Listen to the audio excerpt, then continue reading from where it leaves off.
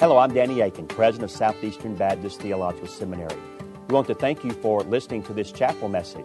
Our mission at Southeastern is to seek to glorify the Lord Jesus Christ by equipping students to serve the church and fulfill the Great Commission. We hope that you enjoy this chapel message and that you will visit our website. It's www.sebts.edu.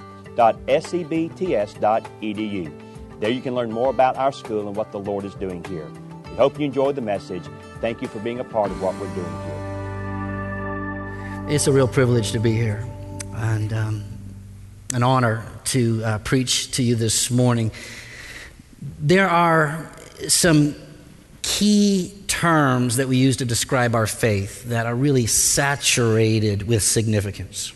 Terms like love, holy, grace, glory. But there's been a term that I've been chewing on for a while now in my desire to become a more effective communicator of the gospel.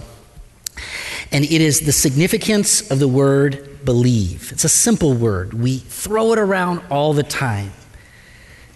We heard today about believers and we sung about it. But what is the significance of this concept to believe? And in the same way, what is the danger of unbelief? Let me share a little story. When I was a seminary student, my first seminary class, 1989, in the fall, Kay and I had just moved down from Michigan, and I was excited, and I walk into my New Testament introduction class. Class was full of students, and the professor comes in with a box of wooden blocks. Doesn't say anything. He puts the blocks on a table, and he simply looks at us and he says, I want you to determine the meaning of this illustration. That's all he said. And so he takes one block, kind of a tall one, and he puts it on the table, looks at it. And he takes another block and he sort of balances it on that block. And then he takes another and he sort of puts it on that, and then another. And he tries to get maybe one or two more, and he's building this structure, and it was pretty unstable, and he just sort of takes a look at it, and then he knocks it over. And then he takes some more blocks, and he builds another structure. So he sort of puts 4 blocks sort of on the table there, a little bit more firm. And then he takes some, thinner blocks, and he's making a little square. And that's all he does. Just, he stops right there, and he looks at it. And he says, what's the meaning of this? I had no idea. I'm thinking, brother, if your desire is to be an architect, don't quit your day job. I didn't know what it meant. We didn't know. And then he said, listen, there are 2 ways to approach your seminary training. One is to come here with a very flimsy, weak foundation of your faith and just build upon that. And all your courses, just build knowledge upon that weak foundation and then graduate and then leave. The other approach would be to allow me and others to completely blow apart your weak foundation and begin to build something that is firm that you can then build upon for the rest of your life. But the choice is yours. And then he said, if you are here just to gather a bunch of knowledge and then to collect a degree so you can go be a pastor somewhere, if you don't mind, leave my class and go find another introduction class. But if you want for me to take the second approach, then come next class and I'll bring my dynamite. I had nothing to lose. I had just committed myself to full-time ministry, and I thought, okay, I was naive enough to come back. But here's what I learned. I had learned that I had came to my studies with a very weak foundation, that I was a mixture of both believing and not believing. I had as much unbelief in the truth of God and His gospel as I had belief. And as I allowed these professors and I allowed the Lord through ministry and through life to begin to excavate my soul and begin to build a proper foundation, I realized that that's all basically that we can do. And to be honest, if you're here in our college or in our seminary, all we really can do is just to begin.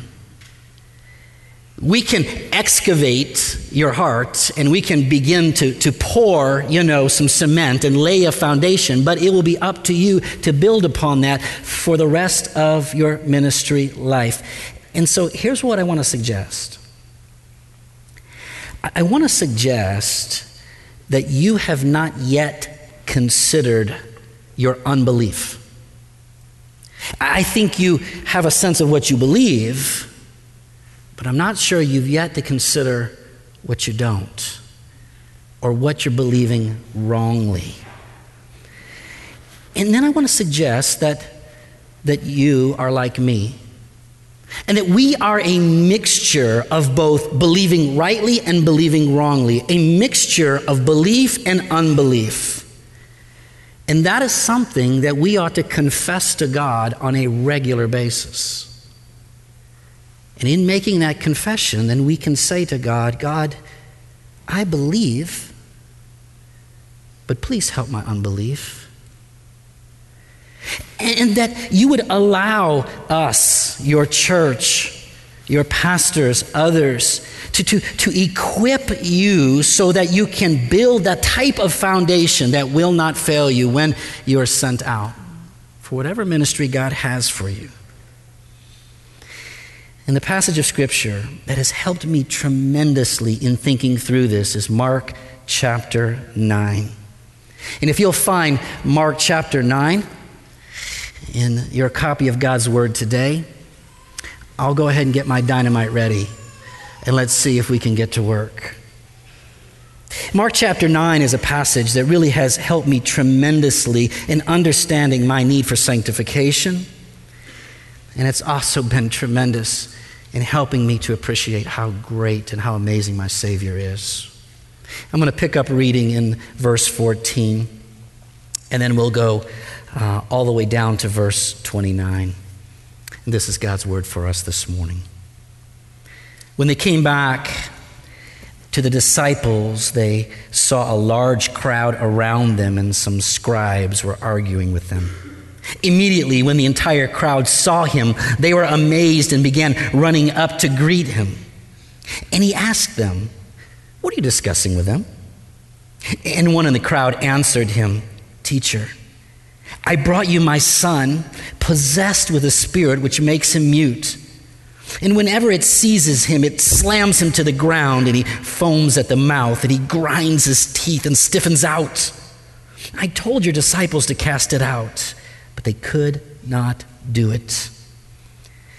And he answered them, and he said, "O unbelieving generation, how long shall I be with you? How long shall I put up with you? Bring him to me."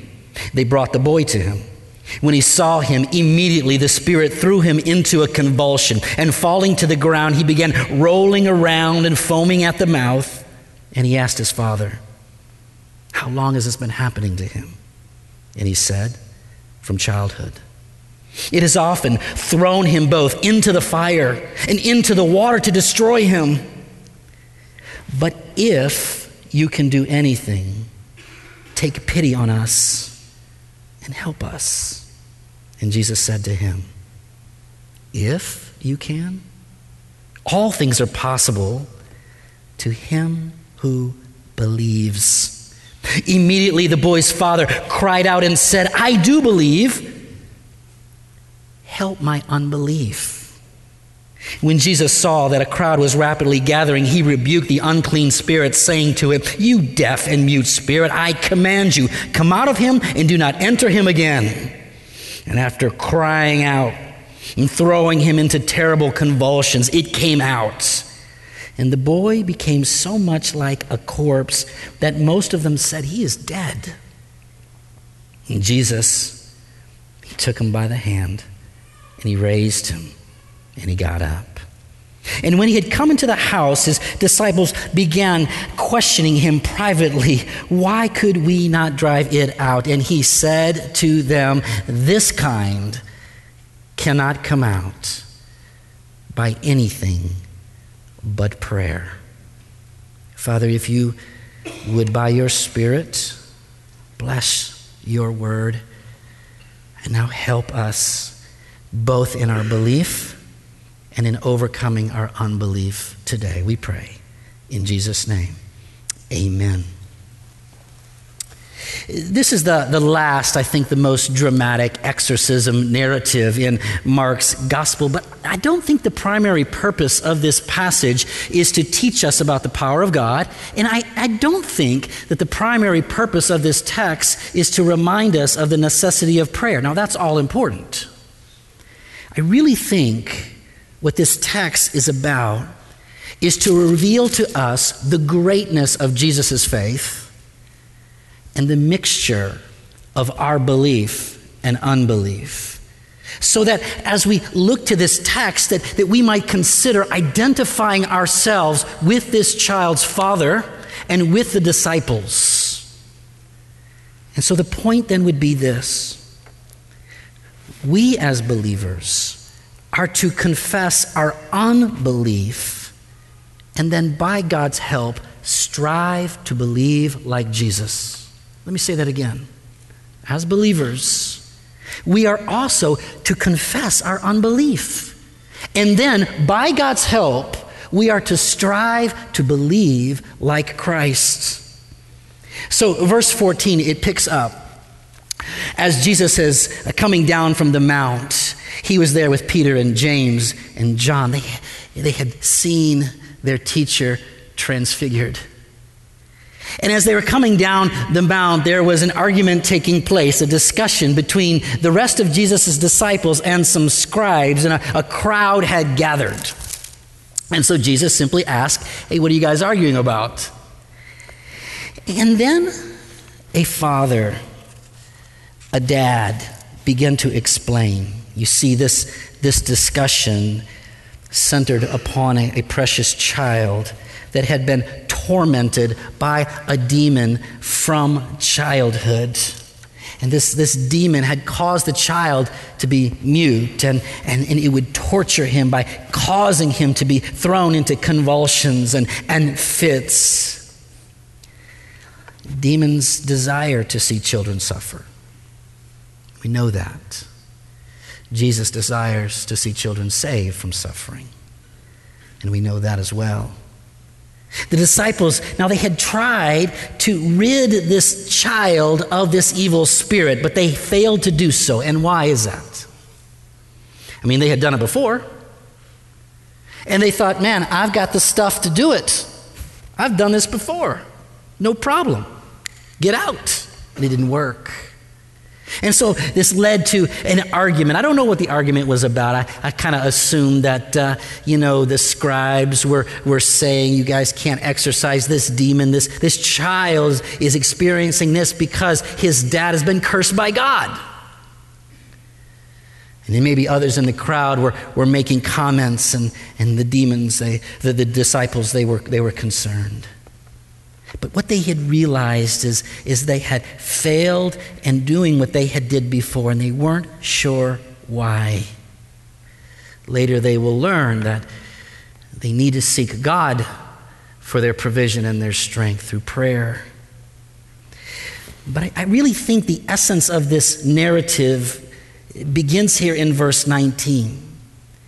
Because Jesus, he answers now the crowd and the questioning by this statement. "O unbelieving generation, how long shall I be with you?" And I think what Jesus is doing is he is now revealing the true need of everybody who is there. Because as the Lord was looking about this crowd, what he saw was unbelief. He saw it in the scribes, he saw it in the others in the crowd, and he even saw it in his own disciples. Oh, unbelieving generation. And to be honest, this infuriated the master. And so Jesus ordered the boy to be brought to him, and this demon then decides to arrogantly show himself. Again, throwing this poor child into a fit, into some severe convulsions. And as this was taking place, the boy's dad was just looking upon it. And Jesus asked the father, he said, now how long has this been going on? And the father said, it's been going on for a long time, since he was a child. And at times, this demon will try to destroy my son, to try to burn him to death or drown him to death. And again, we have to understand, the demons relish the suffering and death of children, but Jesus has come to rescue them, to seek and to save. You see, there's something in the text here in verse 22 that I can really identify with. It wasn't just the child that was suffering, it was his dad as well. The dad's plea was to help us. Can you help us? But what the dad says in verse 22 leads Jesus again to comment at what is essential in this passage. The dad, he looks to Jesus and he says, if you can help, if you can cast this demon out, if you can do anything, take pity on us and help us. And I think, Jesus' response then is appropriate. What do you mean if? Jesus said, God can do anything. You have to believe. God can do anything. The issue here is your belief. And I think the boy's dad got that, because if you look at verse 24, immediately the boy's dad cried out and said, no, I do believe, but then he caught himself. He said, but I don't. I do, but I don't. He said, I believe, but help my unbelief.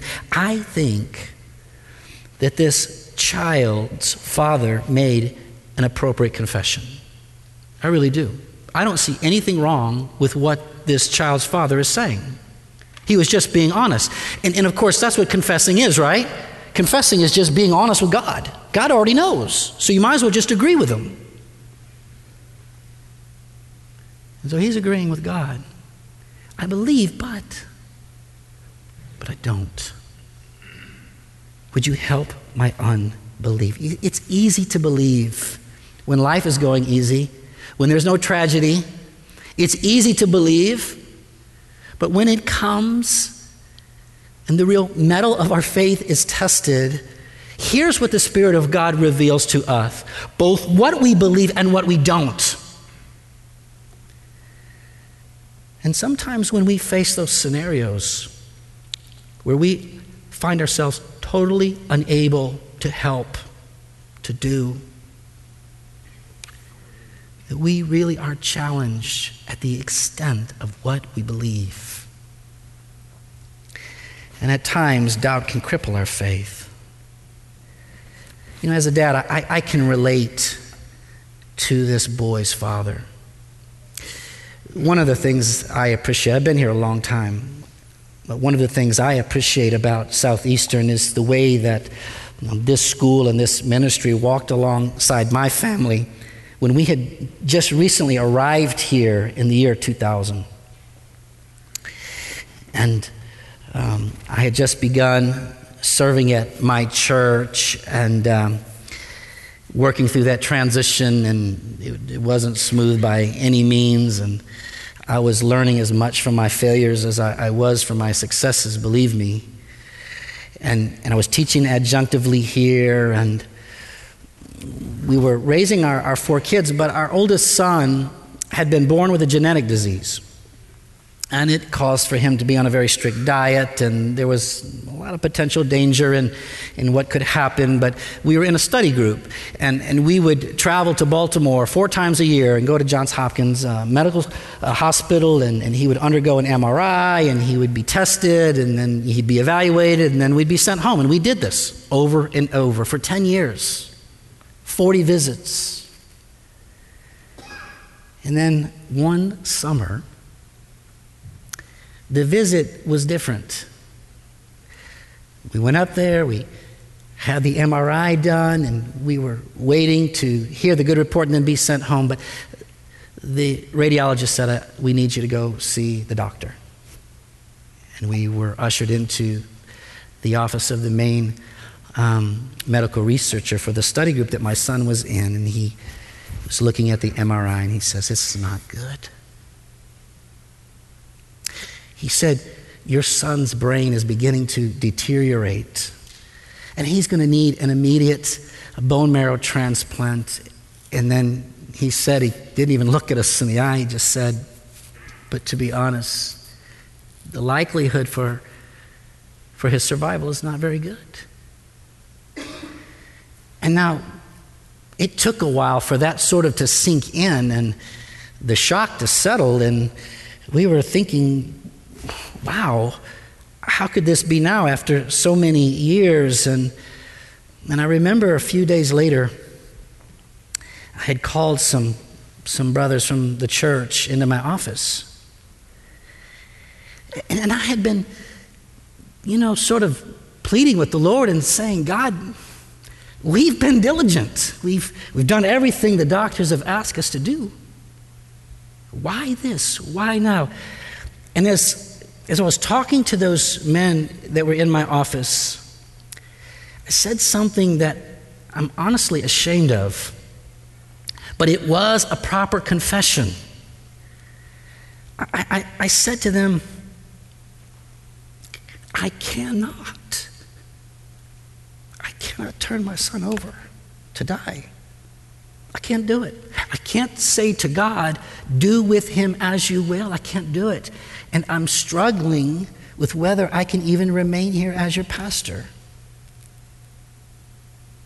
What I was trying to say is, I believe, but I don't. I don't. And we prayed. That's what Jesus asked us to do. And sometimes through that prayer and through that suffering, you begin to find the strength that you need. And by God's help, it was weeks later, as we were getting ready for our son to endure this pretty traumatic treatment, that I was able to just get alone with the Lord and say, "Okay, he is yours." I believed enough to know that. He's yours. He's yours whether you want for him to live or die. He's yours, and I choose to give you honor and glory for whatever you do. But then I said, "But please, help me to believe. Whatever you're doing, help me to believe." By God's divine providence, he was spared. He lives to serve the Lord today. But I came to the understanding that believing rightly is the foundation of our personhood, right? There's a lot of ways we can describe who we are. But at the foundation, at the level that we biblically term the heart, at that level, there is belief. It could be wrong belief, it could be right belief, but it is belief. And what belief does is that it generates everything else that we do. It generates our thoughts, it generates our feelings, and it results in our behaviors, all right? So you have to imagine that at the deepest part of you, in your heart, is what you believe. And from what you believe is what you think. And from what you think will result in your affections and your actions. You believe rightly, you believe godly, then you think rightly, you think godly. The affections will be godly. The behaviors will be godly. You think wrongly, you believe wrongly, or if there's unbelief, then that will result in your thoughts, which will result in your feelings and your behaviors. And what we know is that we are sort of this mixture of that. Sometimes godly, sometimes not. Sometimes the fruit of the Spirit, sometimes the fruit or the lust of the flesh. And we're this mixture. But it's imperative that we recognize that what we believe is essential. To believe rightly, to believe deeply. I mean, we know that this is the beginning of salvation, right? Paul said, if you confess with your mouth Jesus is Lord and believe in your heart the resurrection, you will be saved. But it's this construct, believe in your heart, that we just rush by because we assume we know what that means, but I don't think we do fully. I think there's more there. To believe in your heart. I think there's something profound there that we need to contemplate. I think there's something that our church fathers were telling us when they were instructing us how to make a proper confession. I believe in God. I don't know God. I don't love. I believe in God, the Father Almighty, creator of heaven and earth. I believe in Jesus Christ, his only Son, our Lord. The Apostles' Creed. We believe in one God, the Father Almighty, maker of heaven and earth, of all things visible and invisible, the Nicene Creed. I think there's some instruction there that tells us, emphasize this, what you believe is imperative. And your unbelief is disastrous. And so as a preacher and as a teacher and as a counselor, in really trying to serve God's people well, what I've been doing is thinking about belief and unbelief. So if I'm preparing a sermon, if I'm preparing a lecture, if I'm counseling somebody, I'm going in and I'm thinking, hey, you're not believing rightly. Right? So I love you guys enough to say, I don't think you believe rightly. I think there's a lot of unbelief in you. I think you ought to admit that. And every time I get ready to preach or teach, I'm thinking, hey, you know what? These folks don't believe rightly. But God, would you use me to begin the process to help them to believe rightly? Because if they believe rightly, they think rightly, they feel rightly, they act rightly, and God gets the glory, right? And so I'm working through this. And at the same time, I'm wondering, is unbelief sort of there at the root of things? Is unbelief sort of there at the root of my sin? I mean, for me to doubt is to believe wrongly about God's faithfulness. For me to worry would be to show unbelief in God's love and care for me. For me to get angry would be to believe wrongly about who I am and my rights in comparison to God. For me to lust would mean that I'm believing that I must adore idols. So I'm thinking, how can we focus our attention down to this level of belief so that I can challenge unbelief and then begin to replace it by a powerful, transformative a thing called belief that would identify with Jesus, because Jesus always believed perfectly and he always believed obediently, and that's why he could cast the demon out. So the story picks up, in Mark 9, where Jesus says, you bring the boy to me. And again, this demon wants to show himself and his authority over this child and throws him into another, seizure. And Jesus rebukes that demon and says, get out. And the demon then, with a cry, is gone forever. And the boy, he's lying there and the crowd thinks he's dead. But Jesus reaches down and he just grabs his little hand and he rises up. And the main difference between Jesus and his disciples is that Jesus believed while the disciples doubted.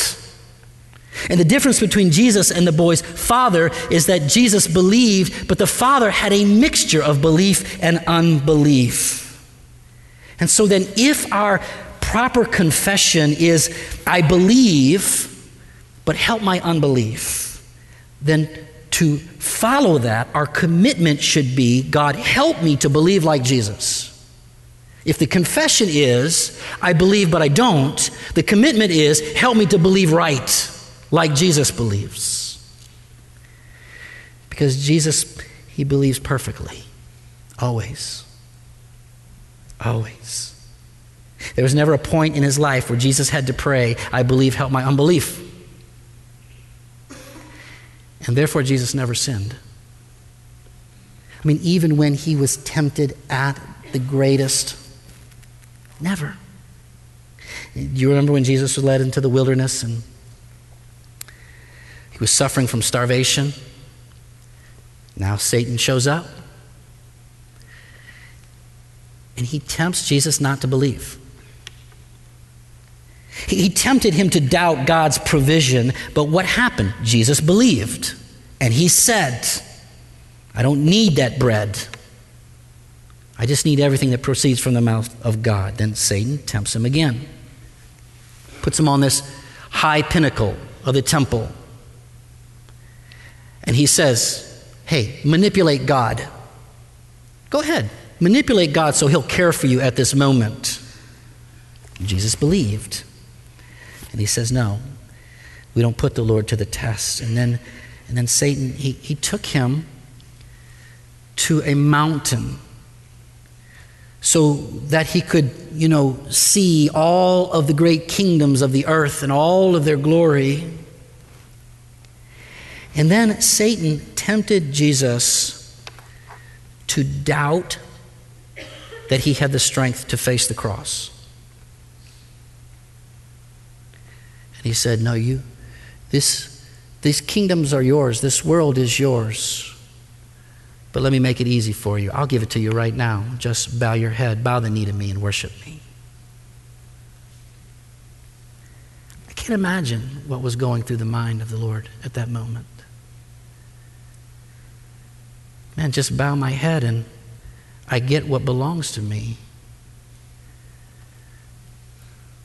Or face the cross and have to bear sin. He believed. And he said, no, you shall worship the Lord your God and serve him only. And even though Jesus was tempted in every way, he did not sin because he believed in the truth of his Father, the truth of his Father's word, and in the promises that they contain. And so what we have is Jesus as our example and his Spirit as our guide. So when you're struggling and you feel like depression is setting in, let's say, and you begin to believe that you have lost the energy and the strength just to carry on, that's when you go to God and you say, I believe, but I don't. Help my unbelief. And listen, fellas, when you're alone and you're tempted to go after that lust of sexual immorality, and all it takes is for you to click, open that website, and you will fulfill that lust that wants to be fed. This is when you cry out to God, God, I'm not believing rightly right now. I believe, but please help my unbelief. And for some of you, when you're struggling, maybe doubting that you have what it takes to be a pastor or a preacher or a missionary, and I know some of you will face that.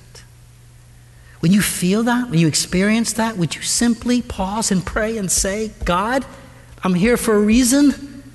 I believe, but please help my unbelief.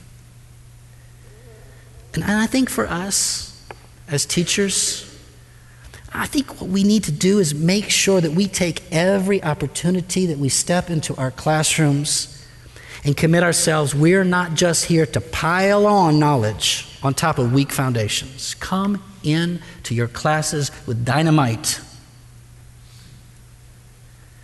so that we can blow apart weak foundations, because, come on, we know that if all we do is build upon their weak foundation, when they face the stress and the pressure of ministry, they will collapse. We've got to help build them something firm, built on that cornerstone of Christ that we sung about earlier, so that when they go out and face those ministry stresses and those trials, they will know that they have a firm foundation, and that when they say, I believe, but help my unbelief, they can go back to that source. This is what Jesus said. Don't let your heart be troubled. Believe in God. Believe also in me. Truly, truly, I say to you, he who believes in me, the works that I do, he will do, and greater works than these he will do, because I go to the Father. Let's go to the Father in prayer. Father, we do believe, but the proper confession is also help in our unbelief. I pray that you would do that now. I pray that you would do that this semester. And I pray that we would all be willing to take apart those weak foundations and build them firm for your sake and for your kingdom's sake. I pray. In Jesus' name, amen. Thank you again for listening to this chapel message from Southeastern Baptist Theological Seminary. If you are thinking about theological education on the undergraduate or graduate level, including doctoral studies, we hope that you consider us. If you also find these chapel messages encouraging and a blessing to your walk with Christ, we hope that you will consider financially supporting Southeastern. Our graduates are literally serving the kingdom across this globe, working to carry the gospel of Jesus Christ to a lost and dying world. Your gifts will help to train more, and they will serve as a worthwhile investment in God's kingdom. You can find more information about attending Southeastern or supporting us financially at www.sebts.edu. We covet your prayers and trust that God will bless every good work you do for His glory. Thank you for joining us in our chapel services.